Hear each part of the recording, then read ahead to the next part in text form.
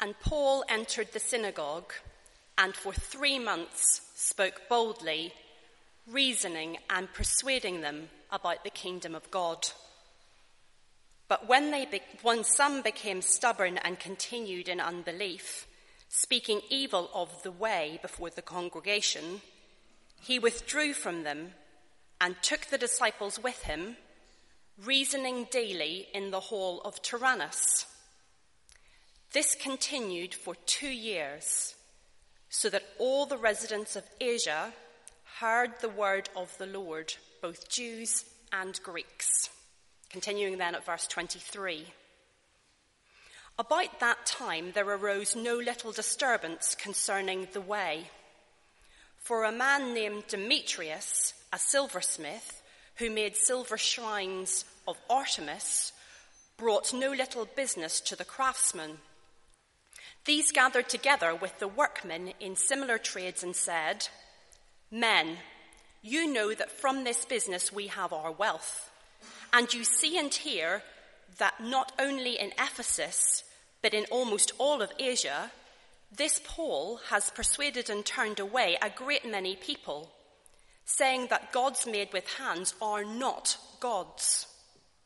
But there is danger, not only that this trade of ours may come into disrepute, but also that the temple of the great goddess Artemis may be counted as nothing, and that she may be deposed from her magnificence, she whom all Asia and the world worship."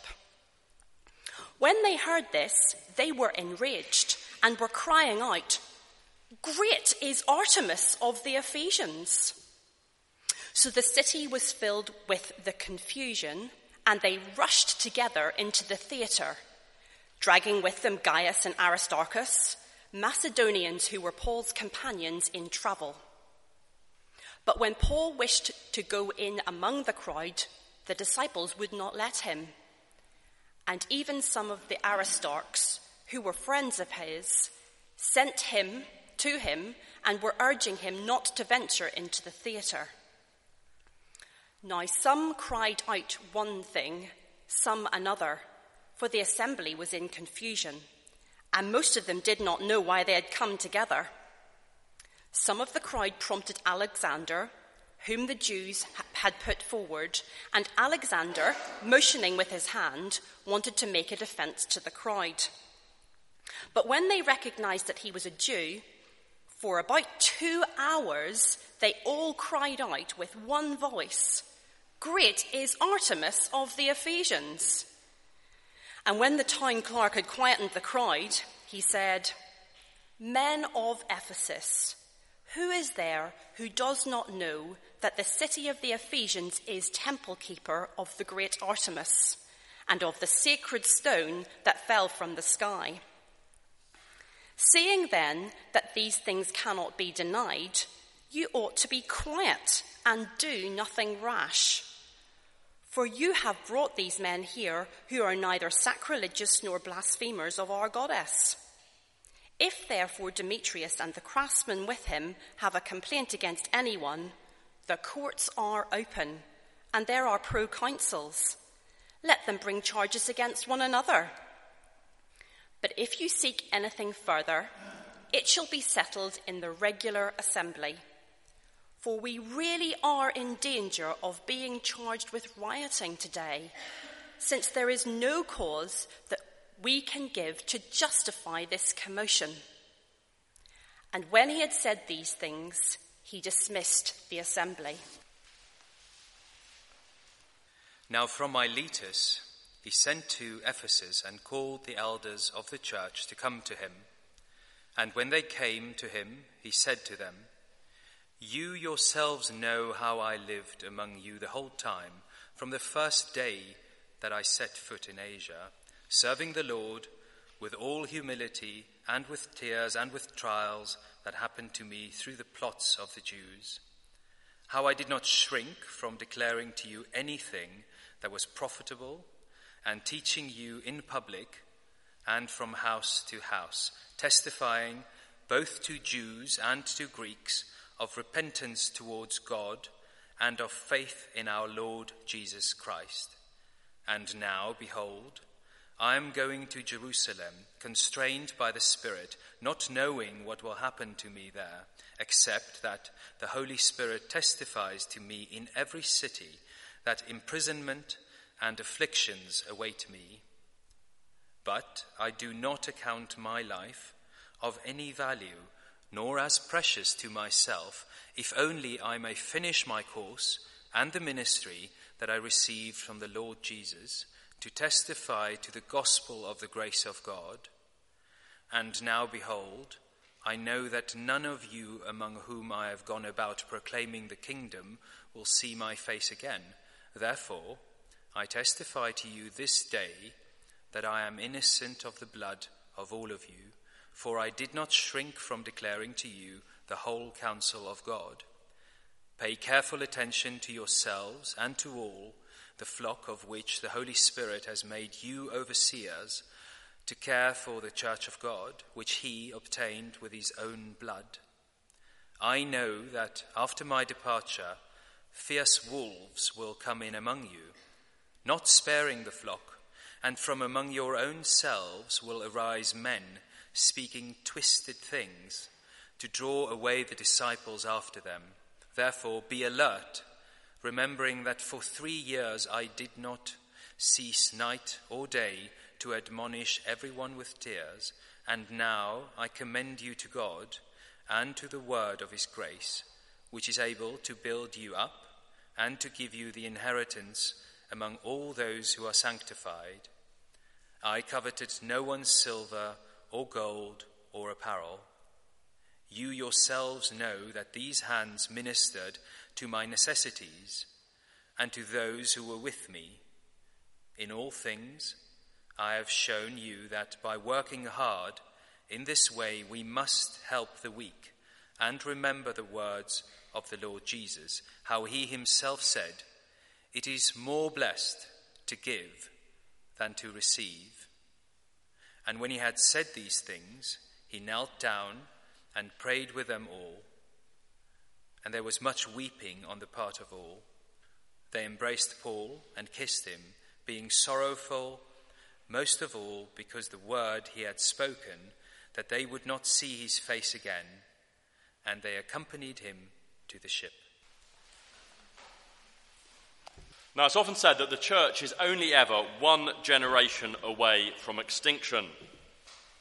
History is littered with examples of churches or ministries that were once well known or greatly used, but which have since died or denied the gospel. Martin Luther once famously said, "The word of God is seldom retained in its purity in any one place beyond the period of 20 or at best 40 years. The people become accustomed to it, grow cold in their Christian love, and regard God's gift of grace with indifference."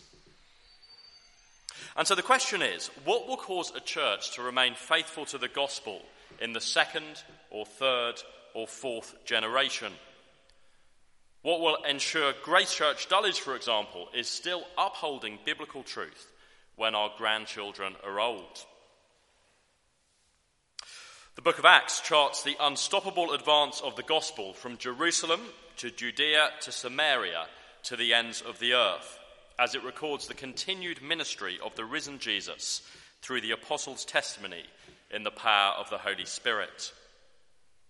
We join the story in chapter 20 at a point where, despite opposition, the Apostle Paul has enjoyed great success in planting churches across the eastern Mediterranean. But as he moves on to each new area, one cannot help but wonder what will happen to each church he's planted, whether they will survive without him, what would cause them to persevere. And Acts chapter 20 gives us Paul's own answer to those questions as he addresses the leaders of the church, where he seems to have spent more time than any other, the church in Ephesus. We read about the founding of that church, didn't we, in chapter 19. We're going to spend the next 2 Sundays looking at this important and actually deeply emotional speech. Acts contains a number of speeches from the apostles, but this is unusual in that it's addressed not to non-Christians, but to Christians, and in fact to church leaders elders. Paul knew that the ongoing health of a church depends on its leadership. And the purpose that the speech seems to serve in the book of Acts is in helping us understand how the progress of the gospel, which the book records, will continue on into future generations. What would the next generation need to do to ensure the church continued to prosper?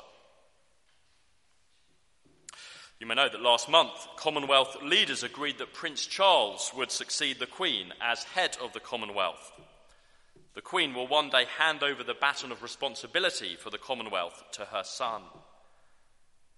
And here, Paul is handing over the baton of responsibility for the Ephesian church to this group of elders he addresses.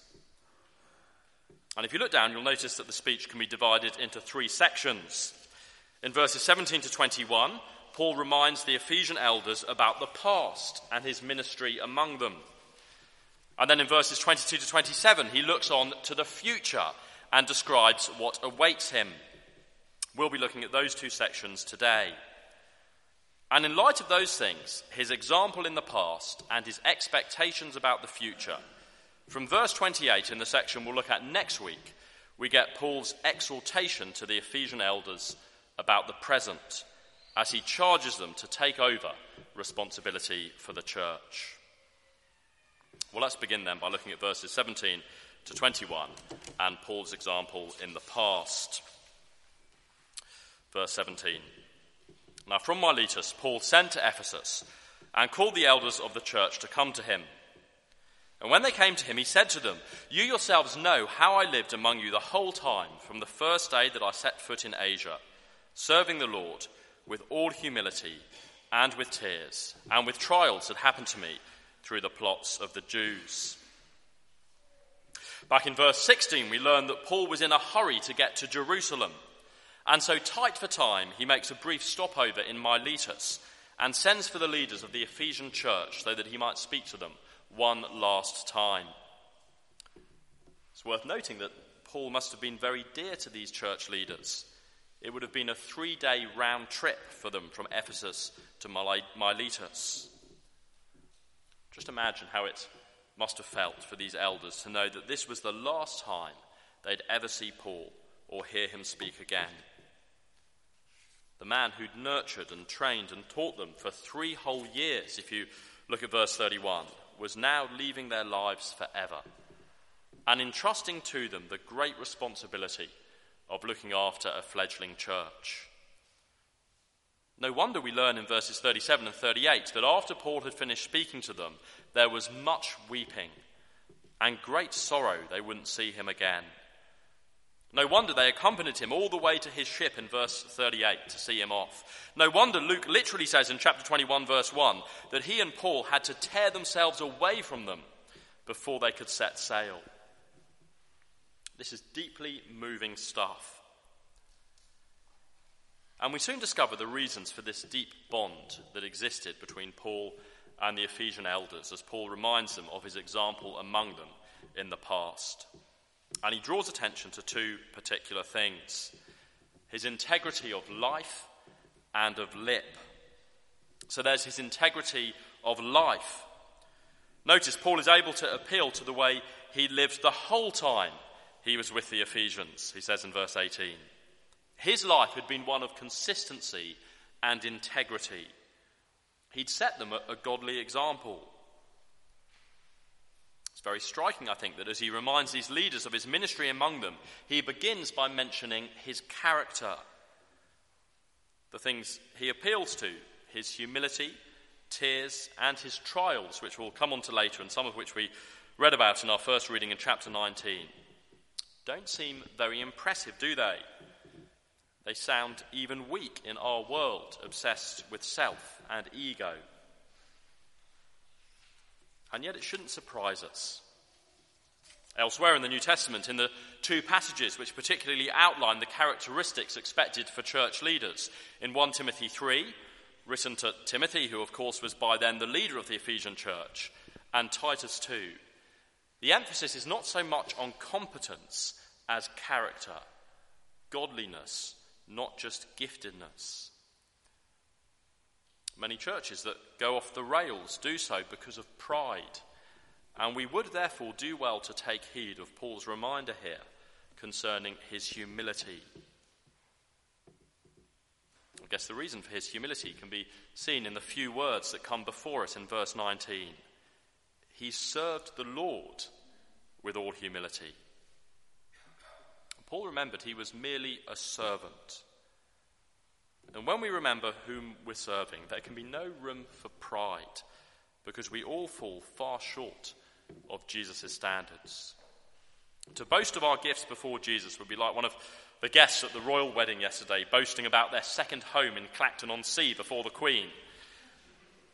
Be ridiculous, wouldn't it, when the Queen owns multiple palaces and vast estates across the country.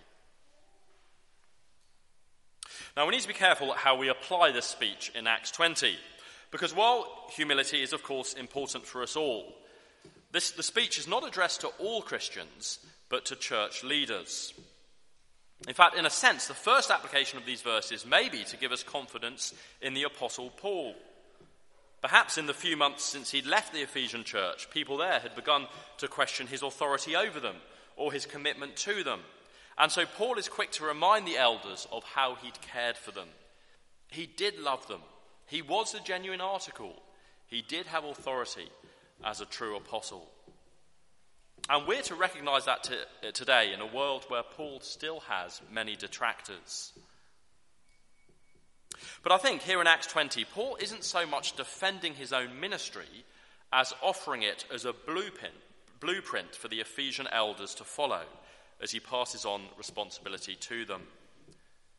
And so while there may be secondary applications here for all of us to be humble as we serve the Lord in whatever ministries we're involved in, first and foremost, these verses show us what an elder or church leader is to be like, as Paul hands over the baton to a new generation of leaders and urges them to follow his example. It's a great thing, therefore, to pray for Simon and the leadership team here at Grace Church, isn't it? Humility. Whenever the time eventually comes for Grace Church to appoint a new minister, or if we ever move and are looking for a new church, it would be very tempting to undervalue humility, wouldn't it? And to instead be dazzled by those who are impressive in a worldly sense, who have some of those qualities that Athena behind me perhaps has, very different from what Paul draws attention to here. But faithful gospel ministers are humble servants of the Lord. I love the story of the 18th century preacher George Whitefield. Whitefield preached to more people, some would argue with greater preaching gifts than anyone else in British history, and was used mightily to bring about revival. And yet when asked whether he would see his contemporary John Wesley, who disagreed with him on a number of issues, in heaven, Whitefield replied, "I expect Mr. Wesley to be so close to the throne of God, and I so far back, that I do not expect to see him at all." You see, far from having a high opinion of himself, Whitefield was a man marked by humility. That's why, despite being an Oxford graduate and a world-famous preacher, he was willing to associate with and preach to beggars, slaves, and criminals. So Paul reminds his hearers of his humility. But notice in verse 19 that it was accompanied also by tears. There was nothing cold or merely professional about Paul's ministry, you see. He'll speak again of his tears in verse 31. True ministry is characterized not by triumphalism, but tears. It's hard work. It requires emotional investment. It can be painful. One of my former bosses is one of the most outwardly unemotional people you could ever meet. And yet on one occasion, when speaking to a class of pupils at a school mission, he broke down in tears when a boy started mocking Jesus. He simply couldn't bear to see Jesus being dishonoured. Gospel ministry will sometimes bring great grief as people reject Christ, or be marked by tears of love as we plead with them to turn from sin. It may also lead to tears of suffering, as we'll see later. Paul's life was one of integrity. He loved those he served. But notice Paul's integrity wasn't limited simply to his life, but also to lip, as he preached the whole counsel of God to the Ephesian church, hiding nothing from them. Let's pick up his speech at verse 20. Paul reminds his hearers of how I did not shrink from declaring to you anything that was profitable, and teaching you in public and from house to house, testifying both to Jews and to Greeks of repentance towards God and of faith in our Lord Jesus Christ. Paul wasn't content to set an example to the Ephesians only with his life.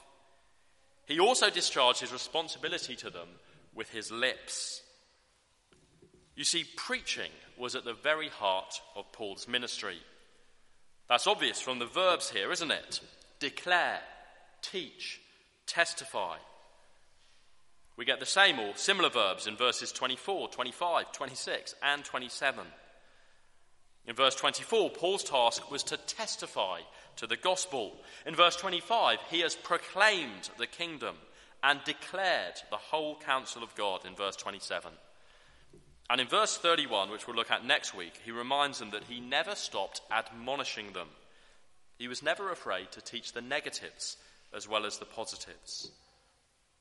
Preaching was central to Paul's ministry.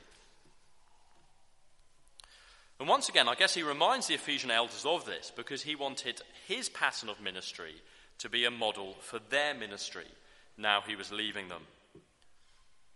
In his absence, the Christian church wasn't to look for new apostles with fresh ideas, or to modernize its teaching, as sadly many seek to do today, or to shift the emphasis away from preaching to something else.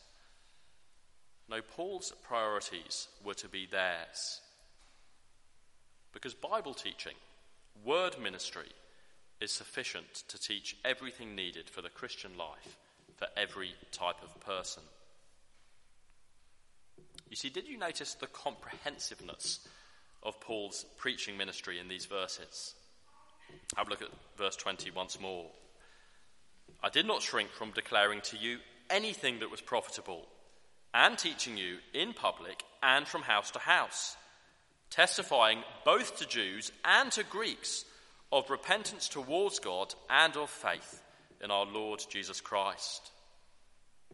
Paul's preaching was comprehensive. It was comprehensive in its content.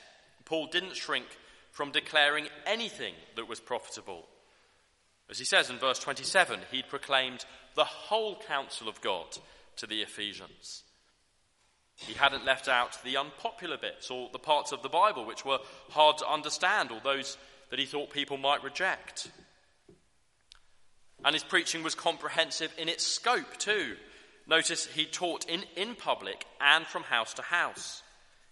He'd taken every opportunity to teach each person in the Ephesian church, teaching them at church on Sunday and at growth group midweek. He'd applied God's word to individuals as well as in public.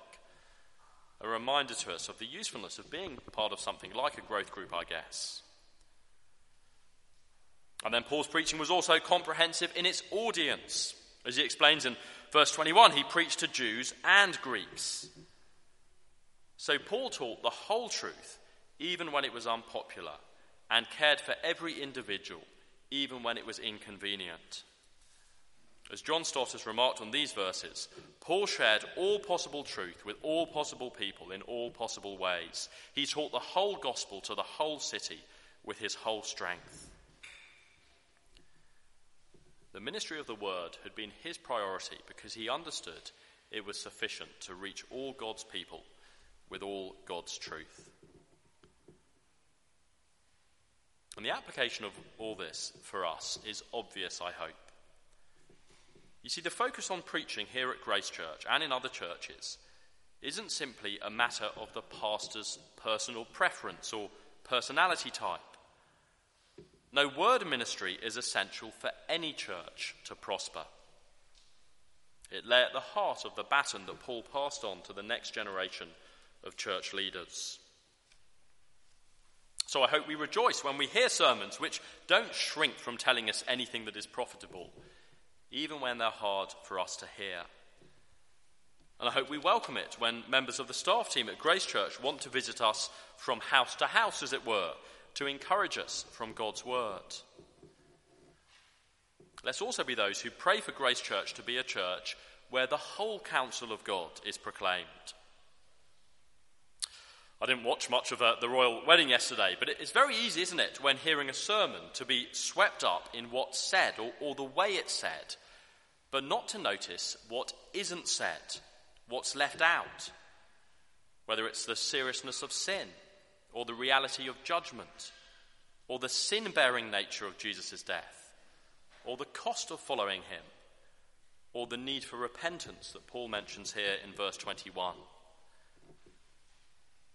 In fact, it's striking that in summarizing his message here, Paul does so in terms of the need for repentance and faith.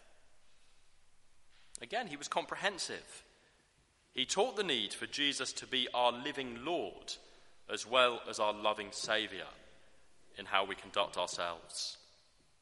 The Puritan preacher Matthew Henry once said, "Some people do not like to hear much of repentance, but I think it is so necessary that if I should die in the pulpit, I would desire to die preaching repentance, and if out of the pulpit, I would desire to die practicing it." Indeed, when Jesus himself later addresses the Ephesian church at the end of the New Testament in Revelation 2, his command to them was to repent. Faithful gospel ministry lovingly calls people to turn from their sin, even when it's unpopular. So Paul demonstrated his integrity among the Ephesians in life and lip. But having reminded them of his example in the past, in verse 22, he then moves on to his future. And that's our second main heading, which we'll look at more briefly. Paul's expectations for the future. Let me read from verse 22. "And now behold, I am going to Jerusalem, constrained by the Spirit, not knowing what will happen to me there, except that the Holy Spirit testifies to me in every city that imprisonment and afflictions await me. But I do not account my life of any value, nor as precious to myself, if only I may finish my course and the ministry that I received from the Lord Jesus, to testify to the gospel of the grace of God. And now behold, I know that none of you, among whom I have gone about proclaiming the kingdom, will see my face again." Paul tells the Ephesian leaders that this was the last time they'd ever see him. He'd done his job among them. As he puts it in verse 26, he was innocent of their blood. He'd shared the whole counsel of God with them. And I guess he tells them about his future because it was now time for them to take over. The baton would now pass to them in his absence. And it seems he wants to impress on them two things about what lay in store for him. Two further hallmarks of faithful gospel work that future generations of leaders were to imitate. First, there's his expectation of suffering. There was much Paul didn't know about the future, about his future, but what he did know is it would involve suffering. Remember, Paul was on his way to Jerusalem, and as is implied here and becomes clear in the next chapter of Acts, Jerusalem would mean persecution for Paul. Look down at verse 23 again. "The Holy Spirit testifies to me in every city that imprisonment and afflictions await me." Paul faced suffering, not just occasionally, but in every city. His life was marked by hardships and persecution and trials. He's already mentioned that at the end of verse 19. And yet he didn't shirk from them. You see, Paul wanted the church leaders in Ephesus to understand that faithful Christian ministry necessarily leads to suffering. The faithful pastor is as likely to experience imprisonment as ecclesiastical advancement, ridicule and mockery, as well as plaudits and praise when they preach faithfully. Dietrich Bonhoeffer, a Christian leader who was, of course, like Paul, imprisoned and then tortured and executed by the Nazis, once remarked that suffering is the badge of true discipleship. The tragedy, of course, is that when we get to the end of Paul's life in 2 Timothy, we find him telling Timothy that everyone in the province of Asia, which included Ephesus, had deserted him. Only Luke is with me, he tells Timothy, as he writes a letter in which we discover that a less costly, this world-focused gospel had become popular in Ephesus. Not all those Paul addressed at Miletus went on to follow his pattern of ministry. And it poses us the question whether we as a church are ready to suffer and willing to support leaders who suffer for their faithfulness to Jesus. Or are we more likely to get embarrassed if our leaders are unpopular in the local community because of the message they preach? It's no coincidence that the closing chapters of Acts mirror the closing chapters of Luke, the book we've been looking at recently on a Sunday. Because just as Jesus resolutely set his face to Jerusalem, knowing the suffering it would bring in Luke's gospel, so Paul does exactly the same here in Acts. Luke is telling us in his 2 volumes that this is normal Christian experience, especially for those in leadership. Jesus suffered. Paul suffered. Faithful Christian leaders will suffer also. So Paul knew suffering lay ahead. But he also wants to impress on the Ephesian elders his ongoing single-mindedness in the face of it. Verse 24 again. But I do not account my life of any value, nor as precious to myself, if only I may finish my course and the ministry that I received from the Lord Jesus to testify to the gospel of the grace of God. They're remarkable words, aren't they?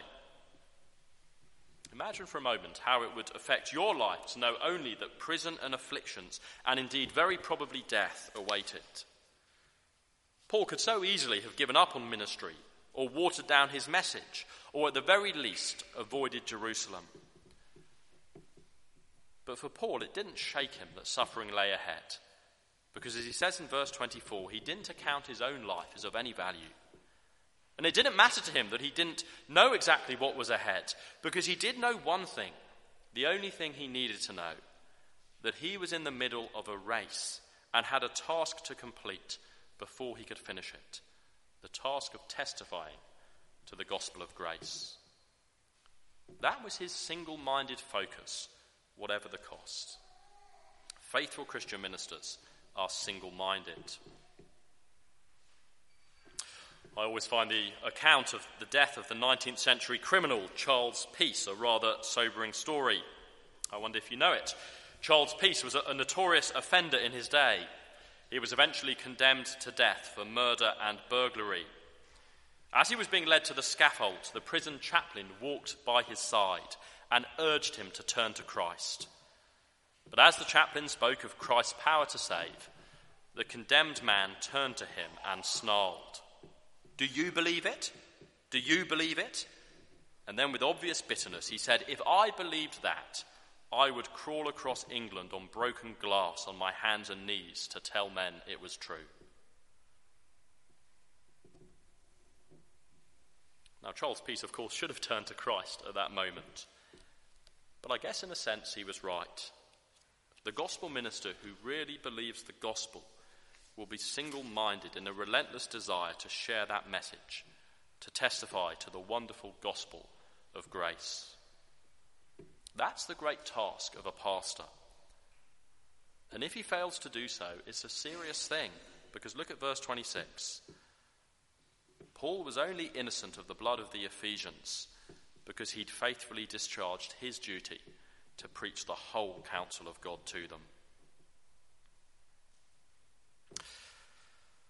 Hugh Latimer was one of the English reformers burned at the stake under Bloody Mary. Like Paul, his ministry was marked by both suffering and single-mindedness. We had a royal wedding yesterday, and on one occasion, Latimer was summoned by Henry VIII to preach before the royal court. At the time, Henry was engaged in an adulterous relationship with Jane Seymour while still married to Anne Boleyn.